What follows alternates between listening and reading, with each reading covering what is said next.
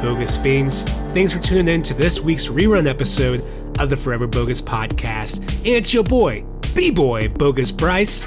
If you've been listening to the Bogus Cast the last few weeks, you are totally aware that we have a brand new season of the Bogus Cast premiering on August 19th. That's Wednesday, August 19th. That's only a few weeks from now, and we cannot wait to share the nostalgia with you.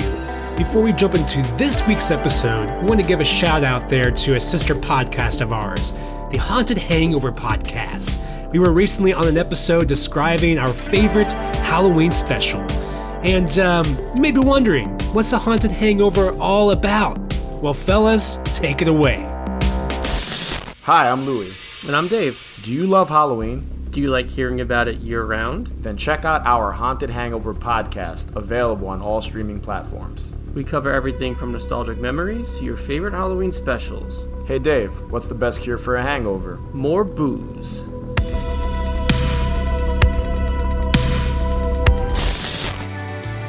Thanks again, fellas. Make sure to subscribe to their podcast and stay tuned in to the Bogus Cast because they have brand new spanking episodes coming to you on Wednesday, August 19th. Stay bogus.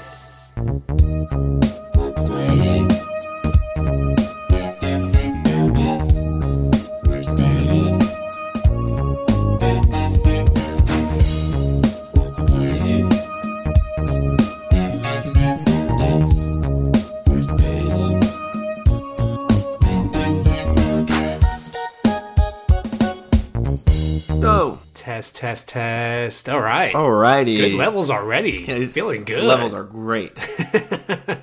There's never been any better levels. I have the best levels. The best levels. Well, hello there, Bogus listeners. You just tuned in to the Forever Bogus podcast. I am the leader, Bryce Shoemaker. And I'm the party dude, Jamie Kilsby. Jamie's back. Back again. He's back. Jamie's back. Tell everybody, not your friends. Tell everybody, the people on the street, the people on the bus, whoever. We just talked about this off air, but I feel like this happens quite a bit. We get super busy. We kind of forget about each other for just a small little bit, not for very long, and then you're back. Well, we're back. You're busted because I don't forget about you. So now that you said so, Aww. I know that you've forgotten. No, I actually do think about you quite frequently. Like just the other day, your wife was posting some memes about you walking around naked in your apartment. And I'm like, fuck, I relate to that. I pay the rent around here.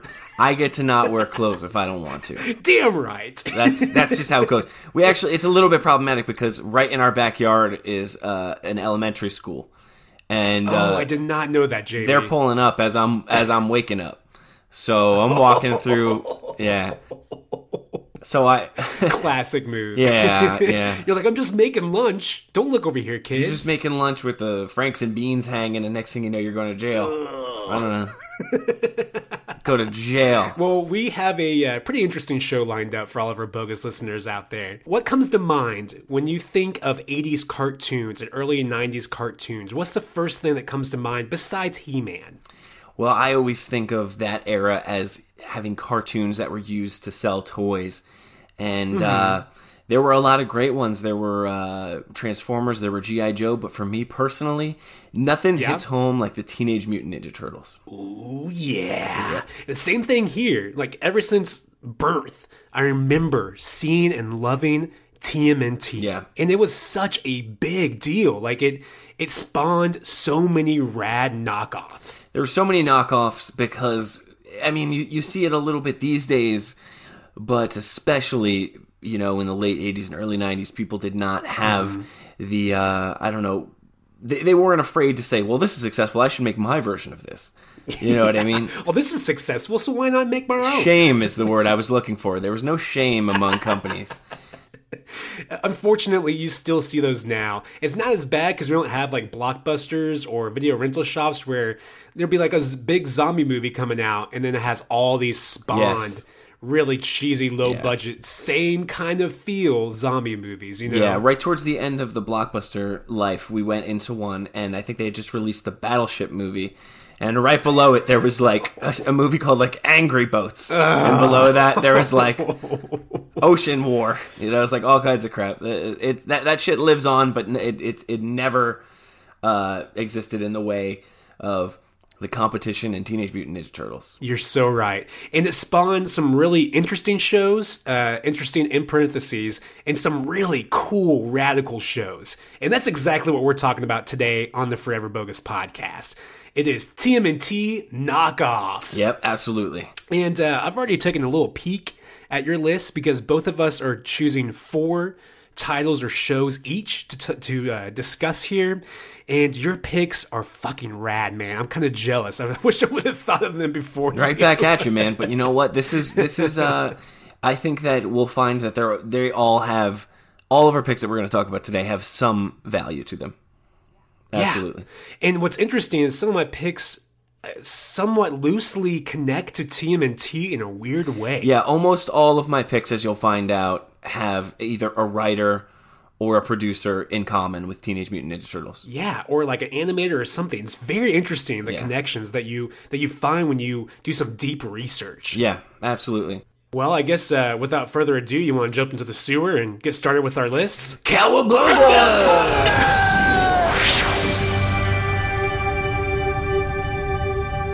So the top of my list is a little title called Adolescent Radioactive Black Belt Hamsters. God. What a mouthful. That is a mouthful. One more time. Adolescent Radioactive Black Belt Hamsters. Now this seems like a direct parody, no? Whew. Yeah. So this title was a 1986 comic book series written by Don Chen and published by Eclipse Comics. So you know, with some like underground shit. I was actually just talking to a friend today that growing up in the 90s, I made the mistake of being a kid in the 90s, at least, going into comic shops. If it didn't say Marvel or DC, I was like, it's kind of like bootleg and stupid. So I missed out on a lot of stuff, but you know, there you go. I'm the same way. Like, I was a big Batman guy and Spider-Man guy, so any other titles I could have really cared less about. But this one went way under my radar until just recently. So you would consider the Adolescent Radioactive Black Belt Hamsters as the first TMNT ripoff, which is a pretty big deal. Yeah. Like, this was soon after they released the TMNT comics back in 1986. And what's funny about this title is that it's a parody of TMNT and Frank Miller's Daredevil and Ronin. Jeez. So, you all may know the history about TMNT. They were kind of playing off of Frank Miller's Daredevil and also playing off the big kind of ninja storm that was coming through the mid to late 80s. With all the movies and everything else, you had like Karate Kid and all this other shit. But this one really stood out to me because it actually had a pretty interesting story. So just to give you a little bit of a background about Adolescent Radioactive Black Belt Hamsters. That's a mouthful. Whew. Deep breath.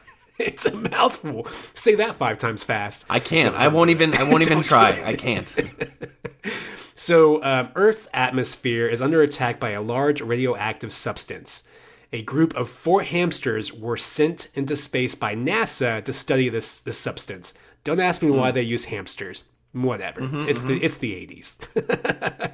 So an explosion happened, causing radiation to mutate the hamsters into anthropomorphic creatures. So now they look like half human, half hamsters. And their radiation actually affected their spacecraft, causing them to crash land somewhere in China, where these monks found them. These mutated hamsters, and for some reason they weren't afraid. They decided to just train them in martial arts. Why not? So from then on, they trained these hamsters, and they helped them fight evil forces while trying to save the Earth from this weird radiation that's still happening in their atmosphere. And I will go into further detail about the characters here in a moment, but you can definitely tell it's a TMNT ripoff because of the art style, because of there are 4 of them. They'll both have the same kind of personalities. Like, one's a leader, one's a rebel, one's a smart guy, and one's the party dude.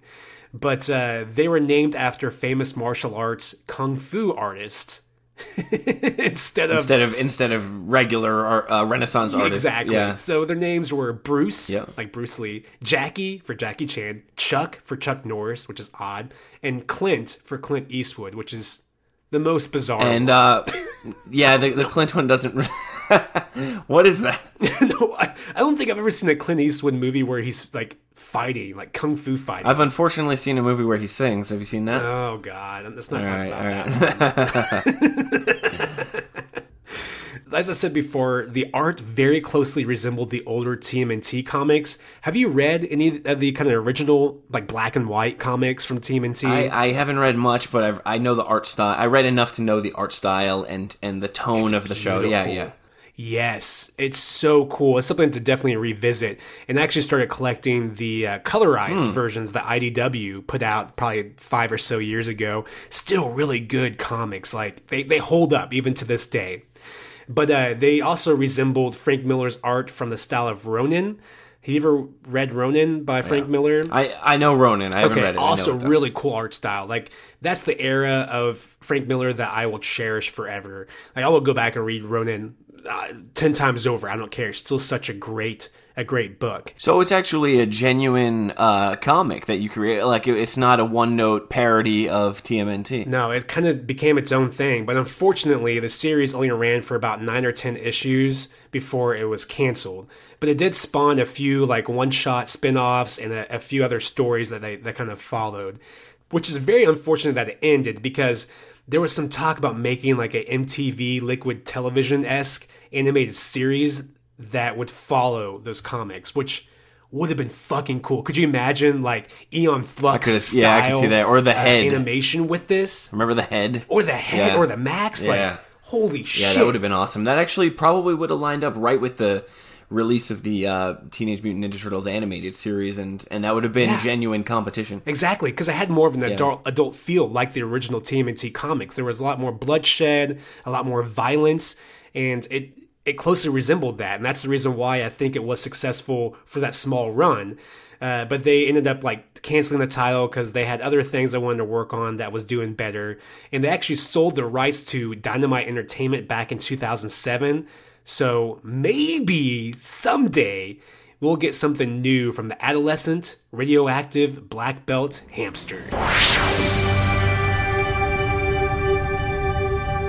All right, man, what's first on your list? I'm going to go in a different order here than I have listed because Okay. I want to start with the one that I genuinely recommend you and listeners check out for real. All right, cool. I didn't pick anything, of course, that is trash and just ignore it. I always try to have picks that are worth looking into at least a little bit. But this is the one that I think is absolutely worth looking at entirely. All right. So this is Samurai Pizza Cats. Yes, I remember this show. Right, so Samurai Pizza Cats was an American adaptation of an anime series. It's called Kyoto Ninden Tiandi, which aired... Wow, nice job. Thank you very much.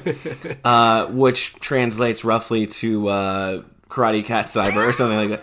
But Not as cool as Samurai Pizza. it's not as cool as Samurai Pizza Cats. It's also not as cool as Kyoto Ninden Tiandi. So the original anime aired in Japan in 1990, and it ran for 54 episodes. Wow. So it's a good tall order. It's a long run, yeah. Now, it was later picked up by Saban, a company I know that you personally are very familiar with because they provide us with so much of the Super Sentai stuff that you like, which is Power Rangers, all that and stuff jazz. like that. Yep, you're right. So they picked it up in 1990, but it wouldn't get to the air in North America until 1994. It aired in Canada. So why was it such a big, long gap in between? There was a big, long gap in between because when Saban had inherited the translation scripts, they were all in broken English and nonsensical and didn't make any sense.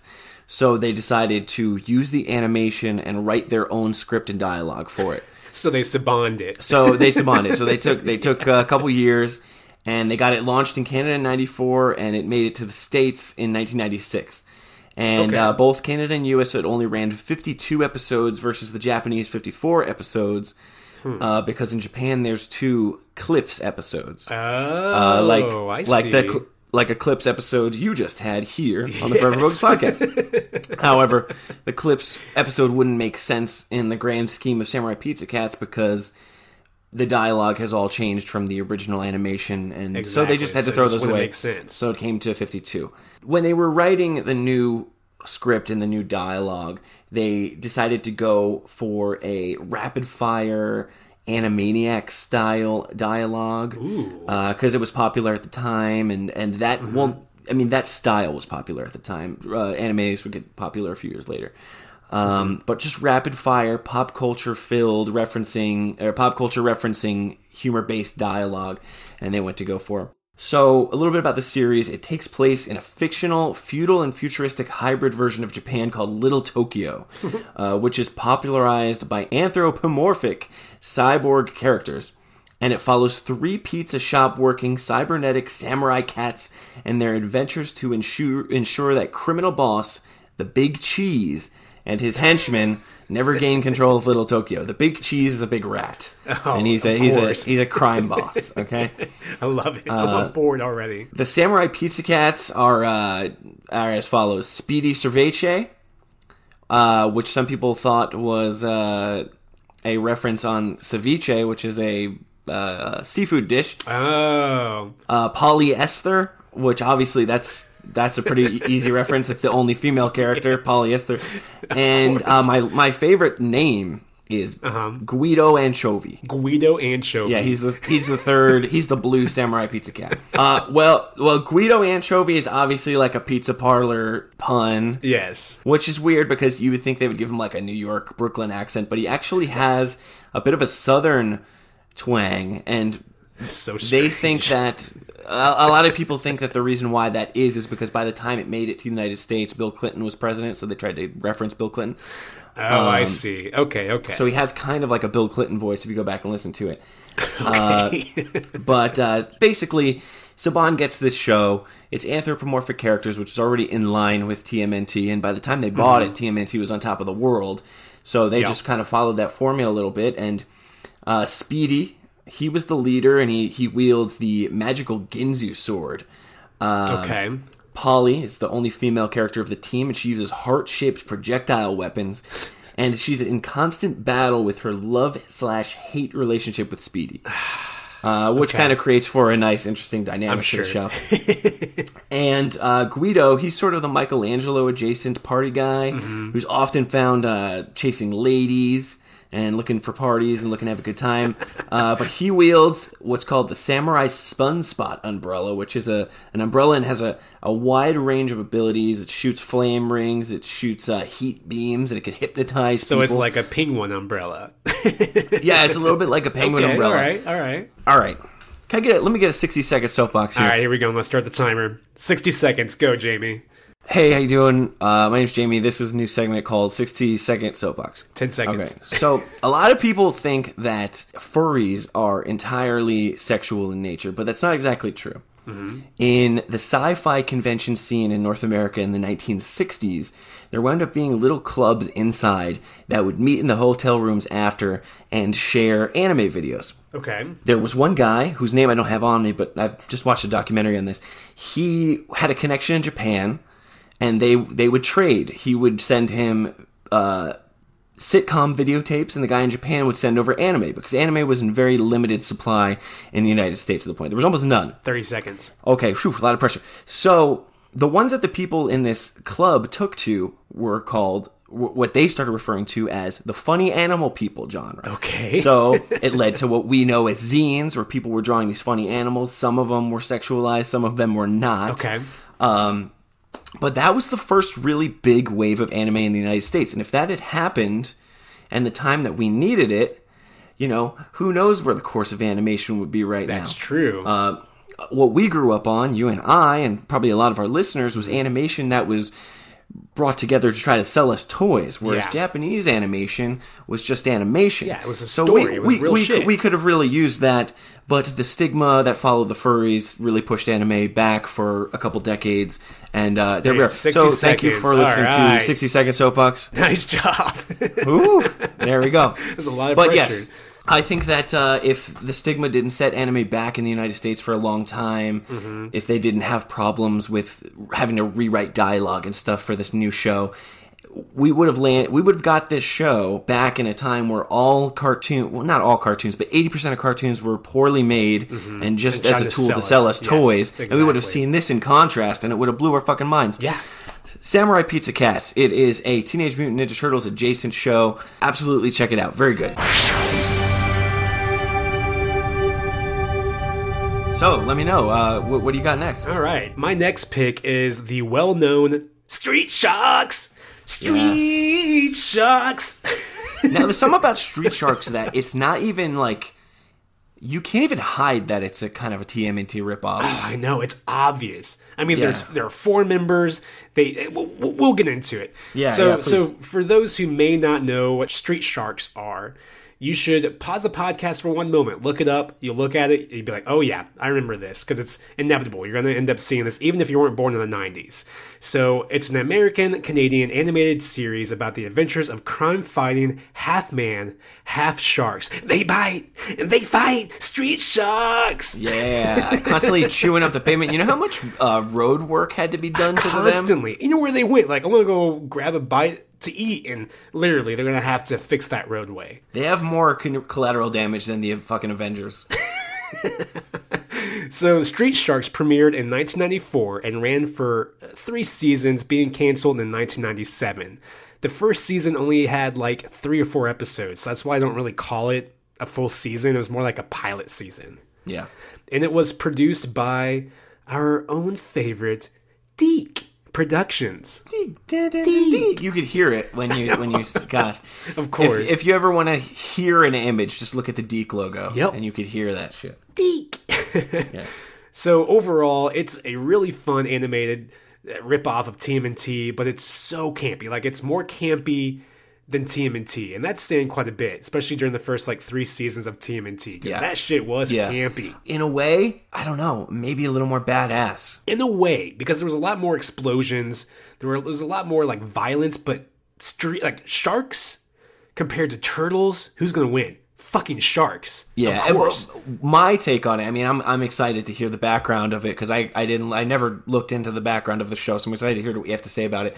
But my takeaway, my guess is that some producer was like, "Give me Teenage Mutant Ninja Turtles, but like more, like make them bigger, make them stronger, make them fightier, Make them jawsome. yeah, jawsome." So a little bit of a background about Street Sharks. There are 4 teenage boys who are all brothers, and they're captured by the evil Dr. Luther Paradiddle, a.k.a. Dr. Paranoid. The teens are put through an experimental DNA mutation device called the Gene Slammer, which I'm sure you remember, and which ejects different shark DNA into them. Yeah. Soon after, they turn into half-human, half-shark humanoids, dubbing themselves as Street Sharks. Street Sharks. Street Sharks! God. So now they are out to battle the Doctor, who changed them into these Street Sharks. This literally is a TMNT ripoff, because the members resemble all the members of TMNT. For instance, Ripster, which is the great white shark, the leader, Leonardo, but also he creates inventions, so he's kind of like Donatello. He's the smart leader. He also wears blue jeans and cowboy boots. It's fucking He does rad. wear cowboy boots sometimes, which is absolutely Fucking ridiculous. so rad. You ever see a shark in cowboy boots? You will Fuck now. off. Fuck off if you haven't. Fuck off now. The other one is Jab. He's the hammerhead shark. He's the lazy, funny shark. Michelangelo, pretty much. He's also somewhat of a mechanic, so he's also kind of like Donnie in a little bit. And he also looks rad. He's also like in like these ripped up jean shorts. He looks rad. Yeah. And then my favorite out of the 4 is Streaks, which is the tiger shark. Is he the one that had roller skates? He's the one that had roller skates. Hey, you ever see a tiger shark in roller skates? Fuck off if you Awesome. haven't. That's awesome. So he's the jokester of the group. He's also the ladies' man, kind of like your Guido, Yeah. the samurai cat. And he loves his roller skates. He never takes them off. Yeah. In fact, his toys all had roller skates, which kind of sucked. And we'll get into that. These toys were fucking awesome. Oh man, we'll get into that. Just wait. The last one was Big Slamu, which is the whale shark. He's the biggest one, the toughest one. He was my favorite. He tries to be the leader sometimes, and like he kind of he's the rebel too. So he's pretty much just wrath, like all the way. I'm shaking with anticipation to get to talk about the toys of these. Okay, Because fuck. you know what? That's a perfect segue. Fuck the plot. who cares about that? Who cares about the animation? Let's talk about the toy line and all of the Street Sharks merch, man. Because this toy line was fucking great. You know, right off of the wing. So you come off of the wings of Teenage Mutant Ninja Turtles. We all know what those toys look like. Yes, and they're about 4.5 inches tall, regular articulation, regular plastic. Earlier ones had soft plastic heads. Later ones had hard plastic heads. These Street Sharks, they wanted to make the skin like real shark skin, so they had rubber exoskeletons that really felt like shark skin, and like the teeth were made out of hard plastic. So from top to bottom, these toys are rad, and they came out with like 3 or 4 different waves, and they had so many different variety of different toys. Like for instance, they had hand sharks, were pretty much just like hand puppets. You remember those? Hand sharks. Hey, have you ever seen the 90s Toy Fair video of the Street Sharks? Oh, we're gonna get into that. We're gonna get into that. Okay. That's gonna be like my ending point. Because I didn't know if you'd ever seen it or not. It's really cool, and everybody has to check it out. Cool. So we're gonna talk about that in just a moment. Do you remember the Mega 12-inch Ripster that also spoke? Yeah. Holy crap. I forgot about this until I was just roaming through, and I was like, holy shit, I need that. Why isn't that in my life right now? Yeah, this is a dangerous episode. Yes, it is. But yes, you're talking about the probably 7-8 inch figures that had the rubber, the hard plastic. The packaging alone sold me. Do you remember what the packaging looked like? No, it refresh me. I remember it being dope. So they're pretty much in cages. They're like in these plastic-looking cages. That's right. Yep, I remember. And they're kind of breaking out of it too. So kind of like Boglins a little bit. Yeah, a little bit. Yes, exactly. That's a good comparison.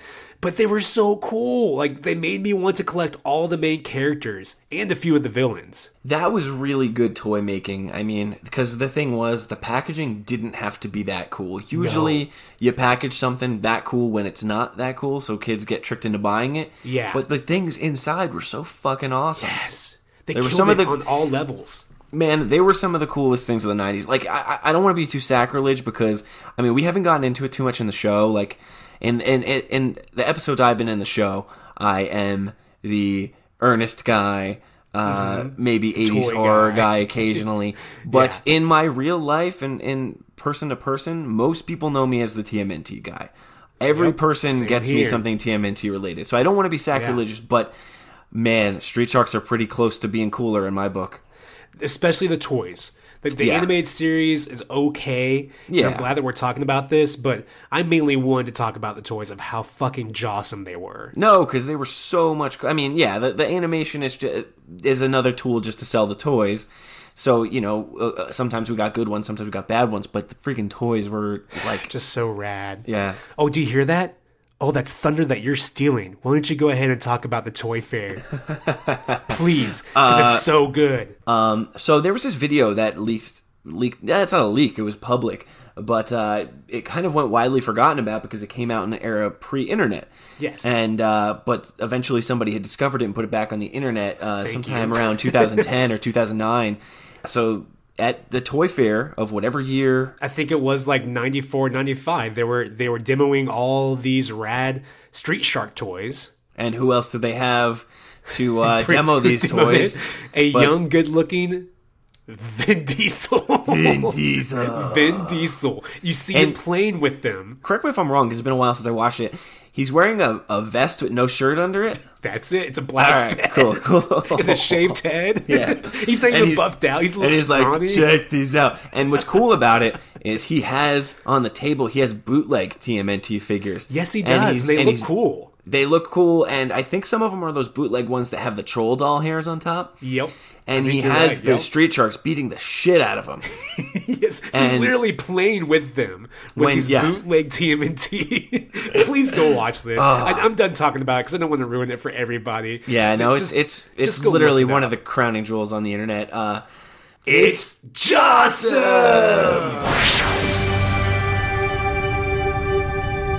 Okay, man, we're just moving along down the sewer. We're skating it up, and we're heading to number 2 pick, man. My next one, surprise, is another promotion to try to sell some toys. Let's hear it. And it is the animated series of creepy crawlers. So I know what you're thinking. If you're not familiar with this show, you're probably thinking, what? What the heck? Yeah, what the fuck? Animated series? What are you talking about? I think you're incorrect, man. Well, because we're talking about TMNT knockoffs and adjacent shows, and to most people's knowledge, Creepy Crawlers is just the easy bake oven toy that you make rubber spiders in. Yep. And that was true. But this show kind of tried to take the TMNT formula and spin it for themselves. So why not? Let me back up a little bit. The Creepy Crawlers was based on the Creepy Crawlers / Thing Maker toy, which was made by Mattel starting all the way back in 1963. Okay. Surprisingly, it still exists in different iterations to this day, including Dr. Dreadful Lab, which are really cool. Yep. I have not bought myself one, but I watched videos of people playing with them online. Yes. So it sort of scratches that itch of buying one for myself. The Fright Factory still exists, and there's a few other lines in the vein of Creepy Crawlers that are still being put out by companies that had inherited that intellectual property. Yep. The toy, like I said, it was, if you're not familiar with it, it was like an easy bake oven kind of, and it had these, if you can imagine, like ice cube trays that were shaped like worms, spiders and worms and stuff. Skulls, yeah. And you would put this rubbery kind of plastic solution in there, and you'd put it in the easy bake oven, and it would bake, and you'd pull them out, and you'd have rubber spiders to play with. Yep. And actually, the smell of that is something that is like would take me back. Like I need to get one and make some just so I can to smell that again. Yeah, it's not a pleasant smell, but it's not a horrible smell. But but it takes you back. That's it would take me right back. So, how does this tie into TMNT knockoffs? Well, the animated series took a TMNT approach and almost deviated from the original toy entirely. Mm-hmm. The show first aired in the fall of 1994 and was produced by Saban of Mighty Morphin Power Rangers fame. Again. Not just Mighty Morphin Power Rangers, many, many, many more, and I'm sure you know that. I'm sure the listeners know that. And this show went on for a whole 23 episodes in 2 years. And I've watched all of them. Oh my god. Okay, you have. That's good. Okay, that's good. They're fun. Well, that's great, because I was going to ask you if you'd seen it recently. They are a lot of fun. The animation is a bit dodgy and about as cheap as you could possibly make it, but it's fun. It's still good, yeah. And I would definitely recommend the listeners look up the action figures for this toy, or the action figures for this show, because this was something that I had forgotten entirely about. And then when I saw the toys, it really gave me that nostalgia trip that we look for. Because I remember looking and finding them at like a Toys R Us or like a KB Toys. I'm like, why are these creepy crawlers? Because I didn't know the show existed there. Yeah. I would write that show totally different if that was my thing. I mean, here, write a show about creepy crawlers toy. And the guy says, all right, well, we're going to make Teenage Mutant Ninja Turtles. I get the point, because TMNT was very successful, as we know. Yes. But gosh, I would have done so much. Anyway, the show followed Chris Carter, who was a mild-mannered kid who worked in a magic shop and developed a machine called the Magic Maker. Okay? Or creepy crawler machine. Yeah. The Magic Maker, as it's referred to on the show, combined with this once every 1,000 years sort of planetary alignment, created these man-sized muscular bug mutants. These bug mutants, appropriately named the Goop Mandos. I hate that name. That's so horrible. Who thought Goop of that Mandos? One? Okay. Anyway, it's a reference to their patented material called Plastigoop, which Plastigoop was the name of the stuff that you dumped into those trays to create your spiders. So that was a reference. The Goop Mandos is the name is a reference to Plastigoop. Yeah. It doesn't sound any better, but at least you know. So the main creatures of the series were named Hocus Locus, Jolt, Volt, and T3. Yes. And they were sort of combinations of insects and magic tricks. So some of them was so rad. Yeah, I like that concept. It's pretty creative, actually, considering what they were given.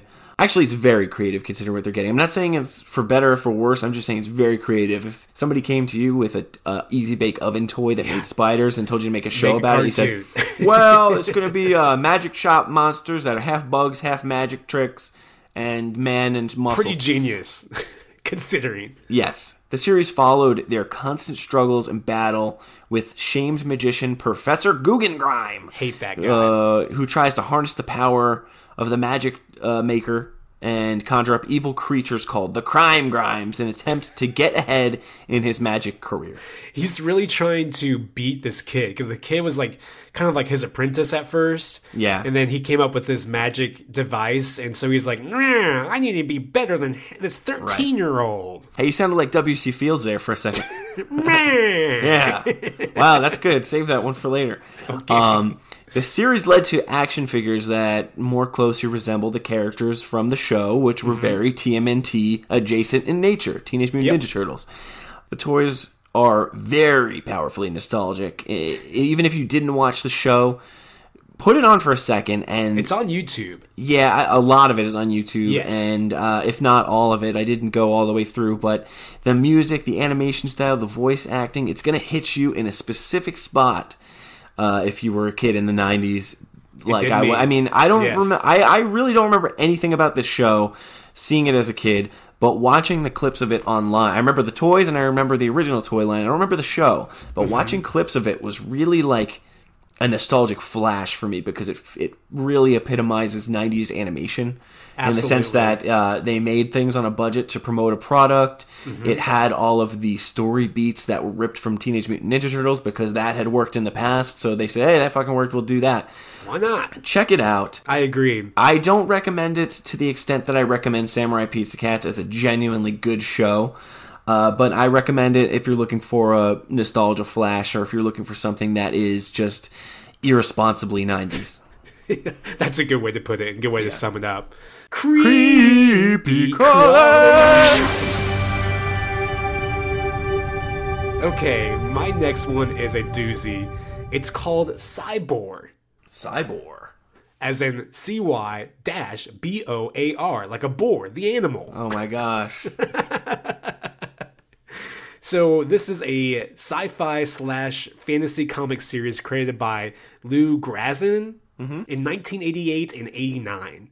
And this one there's not much that really exists about this. I just found something appealing about this title for some reason. Yeah. And just to give you a little bit of like history about it, it involves government conspiracies, evil experiments, cyborgs, and anthropomorphic animals that kick some ass. Woo. So this comic book series started as a joke among Lou's friend and his brother. And they started just sketching some weird characters throughout their school years and everything. And then they started developing some underground comics, just like TMNT did when they first started with Mirage and everything. So in this comic, the government brings in a wild boar to perform an evil experiment, turning a regular boar into a cyborg being pretty much dubbed Cyboar, which is funny. It's it's punny. Yeah. Why not? You're going to get a lot of puns in this era. That's what this is all about. I know. We should have talked about all the puns with Street Sharks. We could have spent an entire episode. Do a whole episode just naming different puns they make on the show. So if you've never heard of Cyboar or seen a picture of Cyboar, just imagine like Jim Lee drawing a half cyborg, half anthropomorphic boar. And that's what you pretty much have. So it's like equipped with all this titanium armor plating. He has like a multi-spectral camera eye. So he's got like that laser looking eye. He's got a grappling hook hand. And he has a computer interface and all these other cyber-connectic gadgets just hanging off of him. That's so rad. It looks fucking rad. So Cyborg goes through all these vigorous training and experiments to turn him into this war weapon. And while he's going through all these trainings and programs and everything, he soon realizes that he was created for killing people, and he hated that. He hated the fact that he realized that he is a boar, and he desires to be out in the wild with all of his boar friends. So he starts fighting back to kind of end all of this, and he just goes on this killing spree. He's saving all these other animals that the government are working on, including this kind of babe of a anthropomorphic squirrel, and she's pretty rad. See, look, man, aren't you glad I did the 60-second soapbox about furries and inheriting Hey, that's a good point. anthropomorphic. We may not have Cyborg without furries. There's a lot of things we wouldn't have without that. So that's why I needed to get that out of the way. I appreciate Got it. Always looking out for you. Always looking out for the listeners.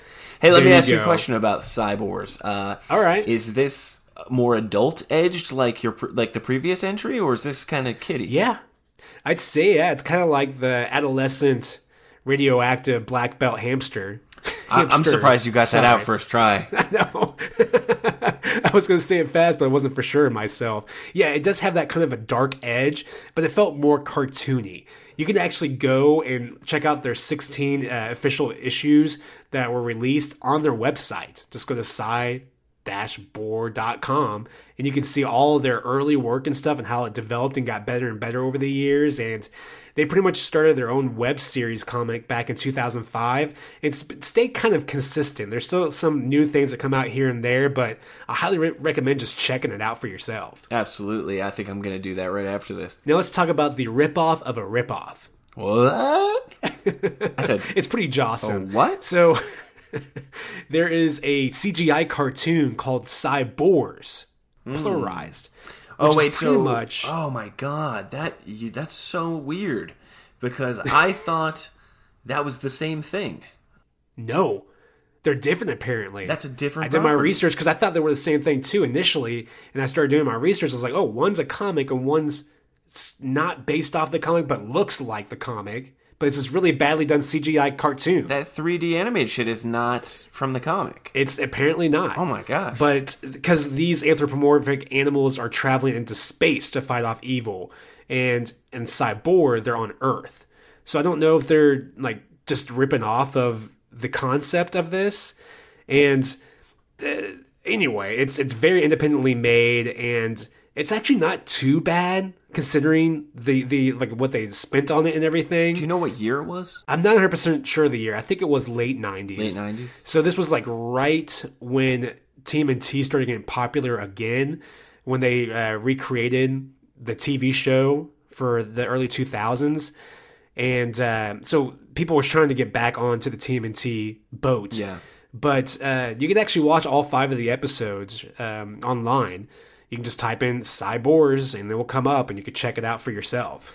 It's really crazy to me that somebody would knowingly put a lot of time and energy into ripping off an intellectual property and they choose Cyborg. I mean, I think Fight Club was a thing by then. Just rip off Fight Club or something. There you know go. what I mean? Anthropomorphic animals just fighting each other, but they don't talk about it. Man. You know? So overall, it's cool to see other comic book readers that are inspired by TMNT go and create something else that's kind of the same nature, kind of adjacent as you were saying before, but actually become somewhat successful at like how TMNT did at the beginning with just releasing underground stuff. Like, yeah, it's really cool to see, and that's the biggest reason why it's on my list. And it's sort of something that is perfectly lined up release-wise with people who were kids for TMNT. Yes. Because by the time you were a little bit older, you might be looking for something that has a little more of an adult edge to it. Yeah, a little more mature and more violent, and that's kind of how it was there in Cyborg. So I totally see why it was created.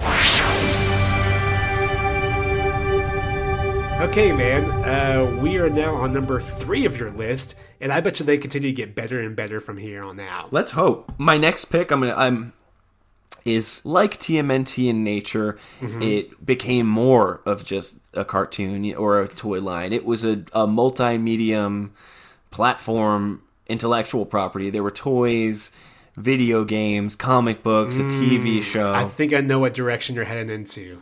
But that being said, it's more about the toys for me, so I'm going to gloss over everything else when I talk about the Stone Protectors. Stone Protectors, I knew it! Yes! So, like I said, the Stone Protectors was a short-lived animated series, action figure line, video game, and comic line.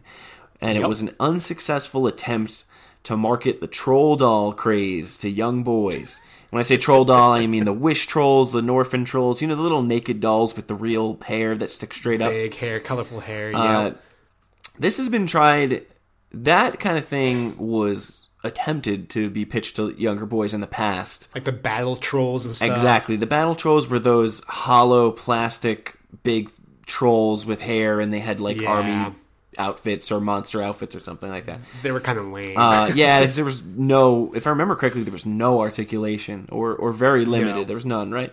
Very I had a limited, couple yep. of them. The Frankenstein one is actually very cool, but we're here to talk about stone protectors. Now they want to sell these Norfin dolls or Norfin trolls or Wish trolls, whatever you like to call them, to young boys, but they're going to use the Teenage Mutant Ninja Turtle formula, as so many people are. And as so many people are succeeding, so many people are failing. I mean, it's a toss-up. Yes. So this short-lived 13-episode show debuted in 1993 and was written by Marty Eisenberg, who was a story editor on Teenage Mutant Ninja Turtles. Mm-hmm. The plot is a little convoluted because the plot on the back of the card is different than the plot Way in the different. show, which is different than the plot in the video game, which is different than the plot in the comic book. So Yeah, nothing's canon. So I'm going to try to rope something together here. Okay, perfect. But the show involved Clifford, Cornelius, Chester, Maxwell, and Angus. That was the one consistent. Those were the main characters. And they battled the Predators throughout their mission to retrieve Zox crystal and bring them all back to their kingdom. Mm-hmm. So that's one version. Or alternatively, they were an awful rock band known as the Rock Detectors. And I don't say awful because they were just awful. They were intentionally awful in the show. Yes. Like they were supposed to be bad. Yep. But they were getting kicked out of a club, and they find 5 magical stones, which gave them troll-like appearances and special skills. And now they're badass rockers. But they're still not good at music, but they're badass. No. The comic book only lasted 4 issues under the Harvey Comics umbrella. Mm-hmm. I love the art style in the comics a lot. It was really cool. Oh yeah, the art style is fantastic. It's really good. I almost wish that what they followed for the whole franchise, Rather than but it the was so animated mixed up. series. Yeah, the video game, whatever. But the action figures were created by Ace Novelty Toy Company, who was the primary Troll doll maker. Yes, the primary. They were roughly 5 inches tall. They featured a hard plastic body, very similar to Teenage Mutant Ninja Turtles in articulation, a slightly softer plastic head, and the signature troll doll, colorful, spiky, sticking straight up hair. The biggest draw on the figures, however, was not the hair, it was the gem or the stone on each of the figures' chest. Now, I found a few from my childhood last year, and not only are they all still together, but their action feature still works. Wow. And the action feature is the biggest draw, which is that stone that we're talking about. But what happens is if you rotate the right arm of a Stone Protector's figure, a flint module would ignite inside its chest, creating a quick, bright flash. Yes, so it would light up. That you could see through the transfer. Yes. And I found them that been sitting in a toy box for over, 20 years. And it still works. It still lights up. You would not see that in toys nowadays. No, because everything would be battery operated, and you'd have to charge it, whatever. Sparks. There was also, so we talked about the comic series, which was short-lived, the TV show, which was short-lived, the action figures, which were short-lived. However, they have some lasting value in my experience. For sure. I can't speak for everybody though. But there was a video game. It was an NES game. I did not have it, but I loaded the ROM of it earlier today. And it's just a side-scrolling beat-em-up game, originally released in 1994. It features 10 levels. It's pretty hard, but it's not Battletoads hard, which is another TMNT ripoff, ironically enough. It's commonly looked at, a lot of these things we see in retrospect as Teenage Mutant Ninja Turtles ripoffs, but this one at the time was instantly seen as a Teenage Mutant Ninja Turtle ripoff, and because of that, it was looked over immediately. And it was failed. It didn't last long. Yeah, whatever these other companies and other franchises did to separate themselves with Teenage Mutant Ninja Turtles, these guys were not able to do. People spot it, they smelled it right away, and they just abandoned it. Everything was super short-lived. It was a real hard push that led to almost nothing. Almost the failure of the Troll dolls, because you didn't see them that often after that. Until recently. I don't think you saw them until 2017 or 18 with the Troll doll movie. They were gone for almost 20 years after this failure. Damn Stone Protectors. Yeah. So, out of that, my recommendation, based on Stone Protectors. You could check out the show. It's on YouTube as well. It's on YouTube. It'll give you a little nostalgic jolt. I'm not saying it's high quality. The art, so I can't highly recommend it. The art of the comic books is really nice looking. But ultimately, the takeaway is the toys. Definitely. They are not super sought after, so if you are a toy collector, cheap. you can get them on eBay for pretty cheap. And they all still work in my experience. Their Flint operated flashing system in their chest all still works for me. Light your cigarette off of it. And they are very cool. The toys I find to be very, designed very cool. very well, and they just look rad. They look really good in your collection, that's for sure. Not only good in your collection, but they look at home standing next to your vintage Teenage Mutant Ninja Turtles. I see yours right now. They have the same exact scale and the same exact articulation as Teenage Mutant Ninja Turtles, so it looks like it fits right in. And as a kid, what more could you ask for? You And know? as a kid, we didn't care if it was a TMNT ripoff. Nope. Still rad to us. So it's been a long but fun evening here talking about bootleg cartoons and bootleg action figures. Bootleg TMNT. I presume that your last pick is one that means a lot to you in some way. It is, in some weird way. And that is Toxic Crusaders. Woo! We are the Toxic Crusaders. I love this. I really love this. Which is Uncle Lloyd's answer to TMNT. You gotta love Uncle Lloydie. It almost worked for him too. It did, and I'll get into that here momentarily. It's a very interesting story. I listened to a Q&A with him once where he talked about it, so I'll bring that up when the time comes. Okay, perfect. So you're probably thinking to yourself, if you've never heard of this, Toxic Crusader, are you talking about like Toxic Avenger? Yes, we're talking about the awful, crude, vulgar Toxic Avenger, but a cartoon made for kids. Toxic Avenger. 110%, 150% Teenage Mutant Ninja Turtles adjacent.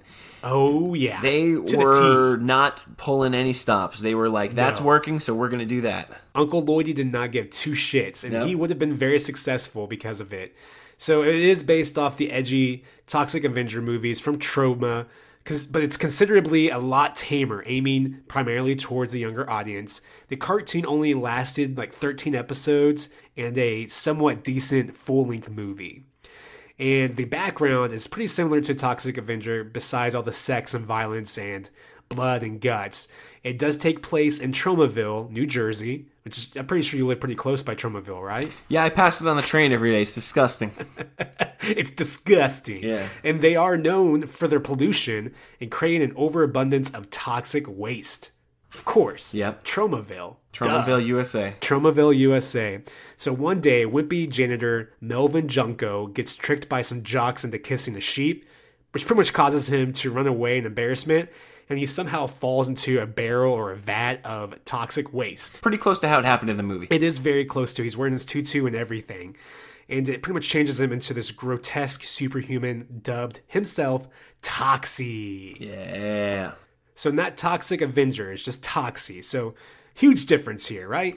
Huge difference. What's funny about it, though, is people, that's what people refer to Toxie as. Even when they're talking about the movie, they say, Toxie. Yeah. Yep. Which really could have gotten them into some serious trouble if this was really that popular. Yeah. And I'll get more into that in just a moment. So he, along with 5 other people, gets mutated by this toxic waste in some weird way.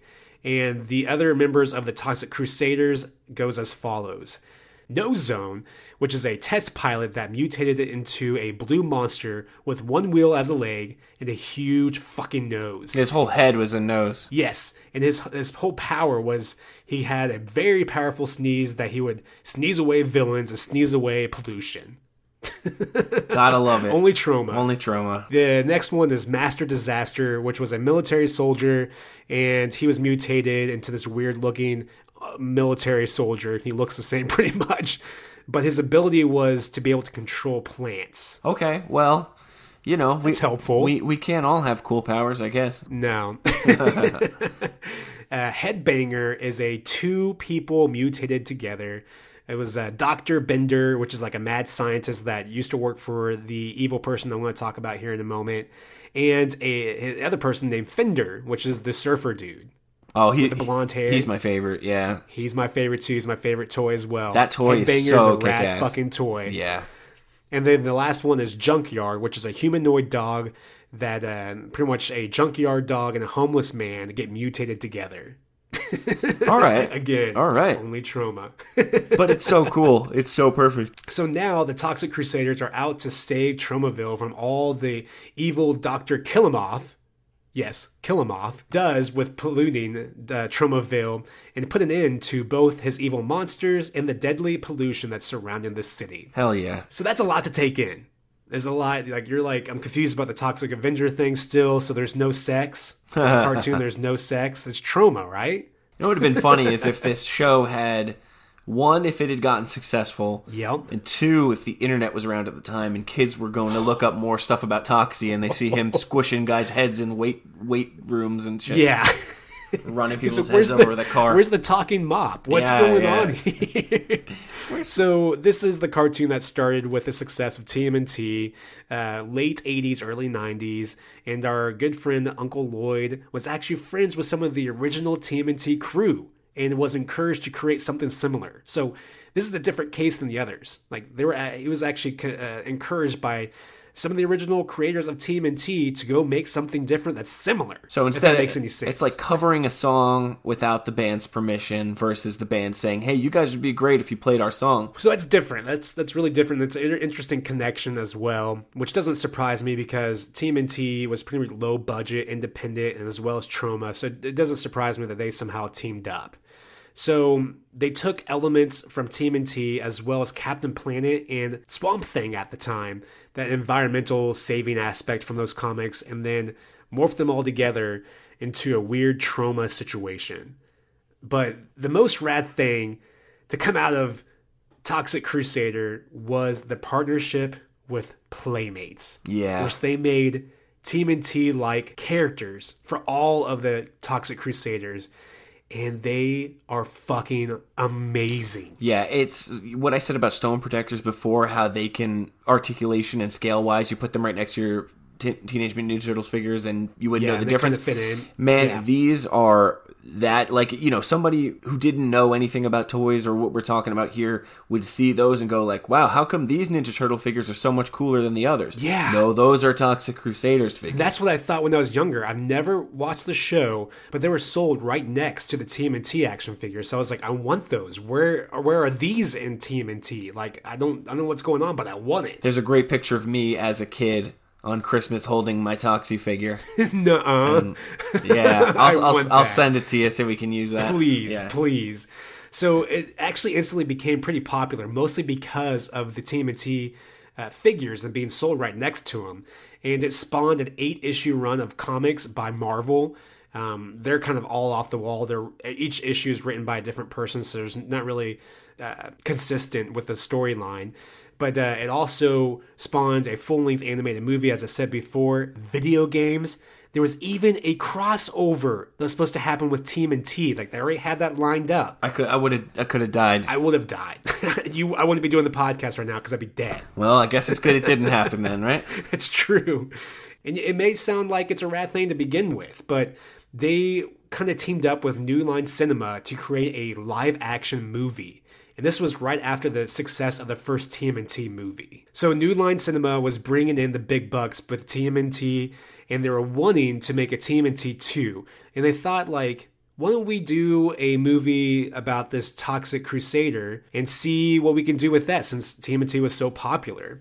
And Lloyd says, like, sure, why not? But something happens. Pretty much what they were promising is that they're going to put together this pretty large budget Toxic Crusaders movie in the vein of TMNT, kind of have a dark kind of feel to it, but it's still like a lot of fun. Family friendly. Yes. So they signed the contract and months went by with no word or no updates whatsoever. So Lloyd keeps contacting them, and they're giving some bullshit excuse and stuff. And finally, he finds out that he was being used for leverage to make TMNT 2 with the people who own the rights to Teenage Mutant Ninja Turtles. Yeah. That's a real pain in the ass, and that's a thing that happens in Hollywood. You hear it all the time about they do, you know, every time they switch those nightly show host guys, they do that same shit. They'll promise somebody the spot, and it turns out all they're doing is working on the price for somebody else. Yeah. And it's a shame because this was and is a small company who thought they were getting their big break. Yep. And it was just fucking leverage. It's unfortunate. So Lloyd, needless to say, was fucking pissed. And he instantly went to his lawyer and said, like, let's sue their ass. Yeah. And he actually won. He won the rights back, and he won, like, a disclosed amount of money from New Line Cinema. And thank God, too, because, you know, we did get a Toxie 3 and a Toxie... And it's in a... They're not great, but, you know, at least he has his characters back. Yes, that's very true.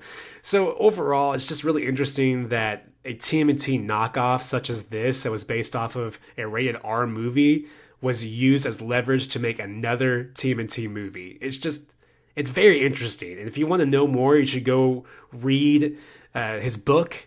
I think it's like trying to create crappy movies and make a toxic adventure movie, something like that. Yeah. It's a really good segment that I read off of that. And I just love his storytelling, too. Yeah, he references it in Make Your Own Damn Movie. I heard him talk about this in a Q&A once. And yeah, he's very passionate about it, and understandably so.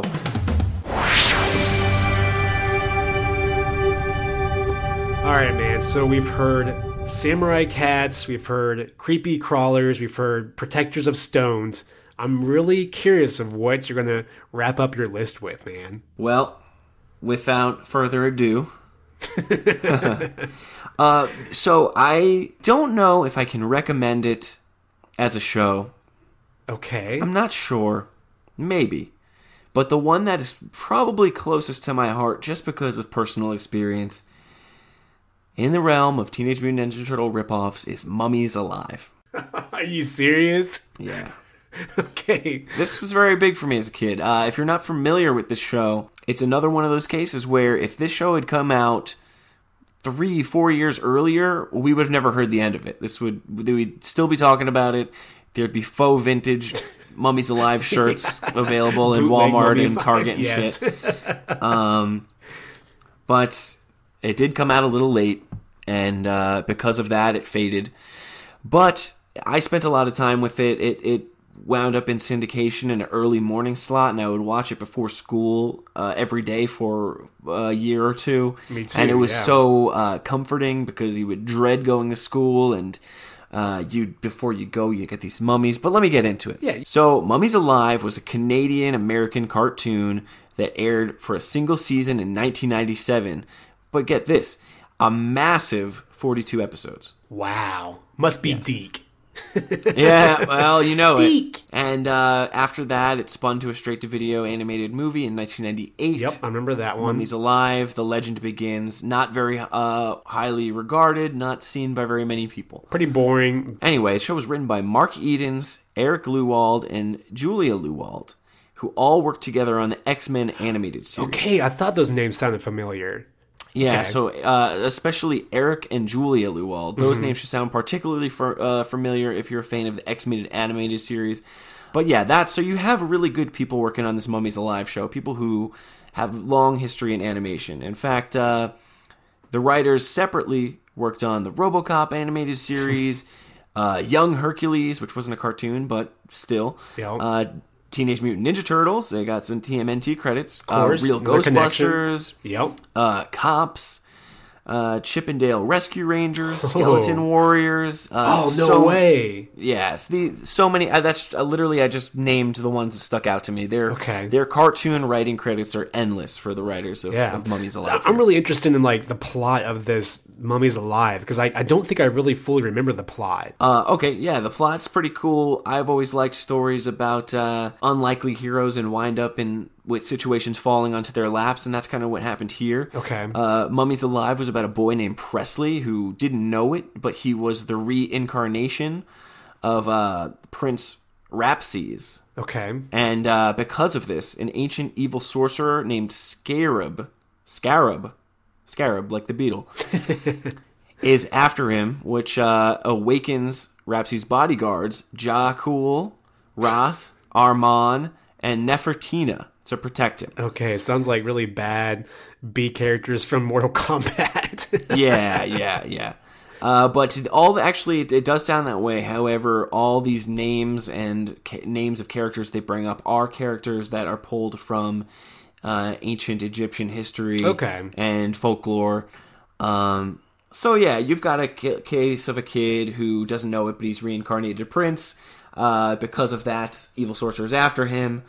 Because of that, ancient bodyguards awaken, and those are the mummies alive. And they are these really cool, badass mummies who have really cool vehicles and cars and helicopters and because they had that during Egyptian times. Armor suits and really, really cool stuff. I especially remember the theme song for some reason. Oh, I'm glad you brought that up because the theme song was written by Ron Wasserman, who composed the original Mighty Morphin Power Rangers. So this is a Saban. It has to be Saban because he only does the Saban TV show theme songs. Saban really is a heavy hitter for us in this which is genre. Interesting. They're best at ripping things off, I guess. Yeah, and that's the show. Like I said, it referenced a lot of actual ancient Egyptian historical figures and lore.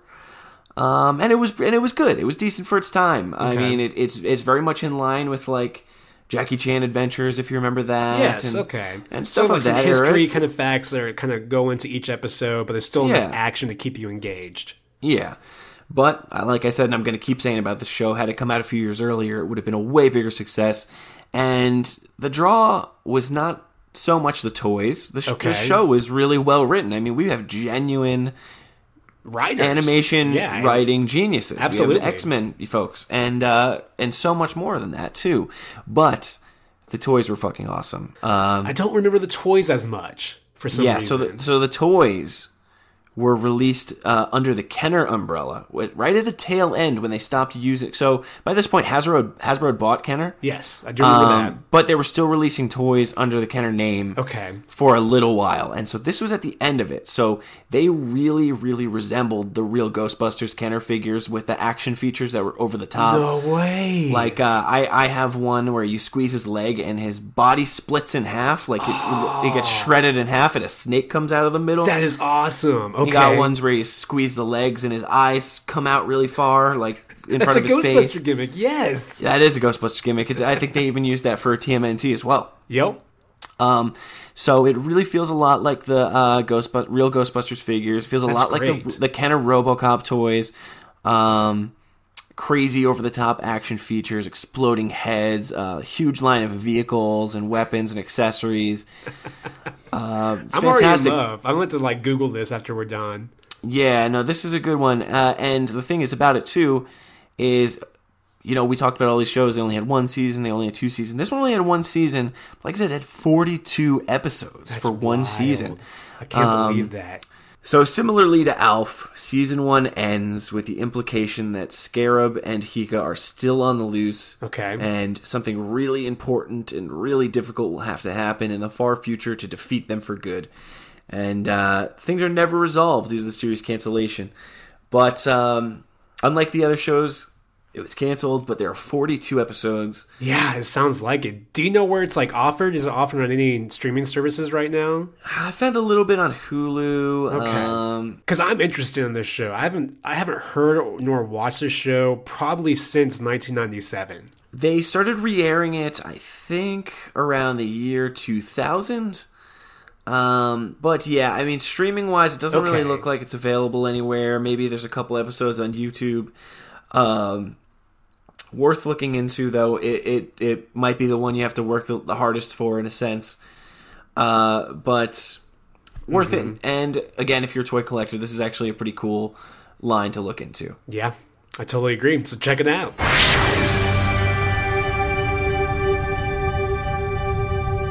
Well, before we sign off, we have to mention that there are so many more TMNT ripoffs that we didn't get around to mentioning.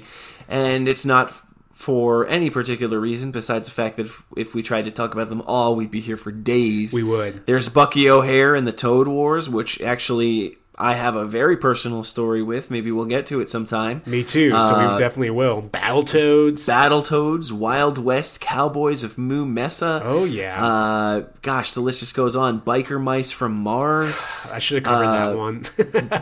Do you remember BC Bikers? Oh, yeah. BC Bikers. Dino Saucers. Avenger Penguins. That's more recent, yeah. Road Rovers. Oh, yeah. The Extreme list just keeps going. Extreme Dinosaurs, which is a spin-off of Street Sharks. It just goes on and on and on. But yeah, we gave you a lot of information about these 8 that we picked, and I think this is a pretty successful show. I really enjoyed all your picks, and you had a lot of really cool information to cover. Same to you, man. Same to you. There's a lot of stuff for people to look into or are interested in this if you grew up with Ninja Turtles. Well, I guess until next time, be kind. Rewind. And stay focused. Cowabunga! Y'all should know this, forever bogus. Y'all should know this be the best podcast in the universe. We got the host, Bryce Shoemaker. Nothing like Babe Ruth, candy bars, any takers, an arsenal of VHS tapes. I'm feeling really great, I'm hoping y'all great. Flea markets, yes, 1 for a nickel. Complain about Rwanda sounding like Angelica Pickles. Watching Pete and Pete, maybe Malcolm in the middle. Sail on Gary the Snail, Mr. McNeely. I hope one of these days you could bring me my mail. Eat, count, Shotgular, you Hoover, order pale ales. Yo, I'm doper than diamonds, I got more bling than sales. Thinking I'ma get riders like Marcella Prevail. I got dope rhymes for the VHS community. Got some lunch meat for you Nimrods. Rat King, Steve Jobs, on that PT style that piston, eat my socks. Ox, Dragon Slayer modified with lasers. What we need right here is some good old taters. Back to back clamshells of the Cape Crusader.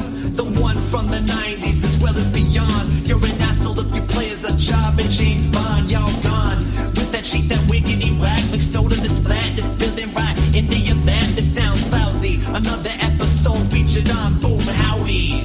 And I'm outie, cause forever bogus. Y'all should know this, forever bogus. Y'all should know this, forever bogus. Y'all should know this be the best podcast in the universe. Best podcast. IMB D-Bags. Am I right? I mean, what do they know about their top 50 horror films? I know more.